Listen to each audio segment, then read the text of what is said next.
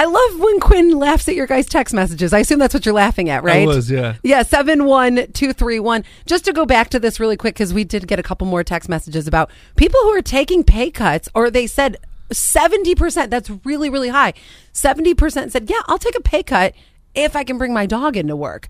Well, and I want to mention one other thing. They must be making bank. Exactly, because we got a text message that said, I can't sacrifice any more money. I'm making under what I should be making anyway. Yeah. And once I get to a certain level of spending, like here I am.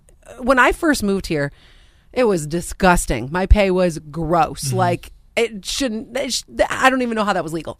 Anyway, so I couldn't have done it then, but now I make a little bit more money, but I live in those means, right? Right. Once I got here, I don't think I could take a pay cut, even for Junior. I'm like, sorry, bud.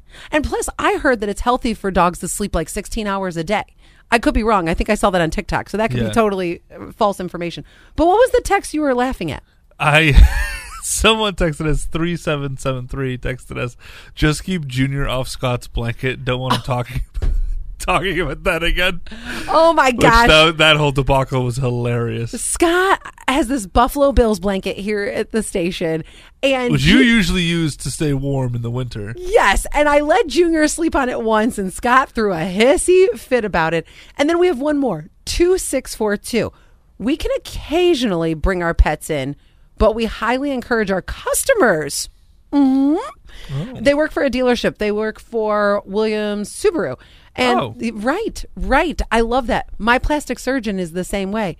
They are always saying, bring Junior in, bring him in. I'm like, you know what, Junior?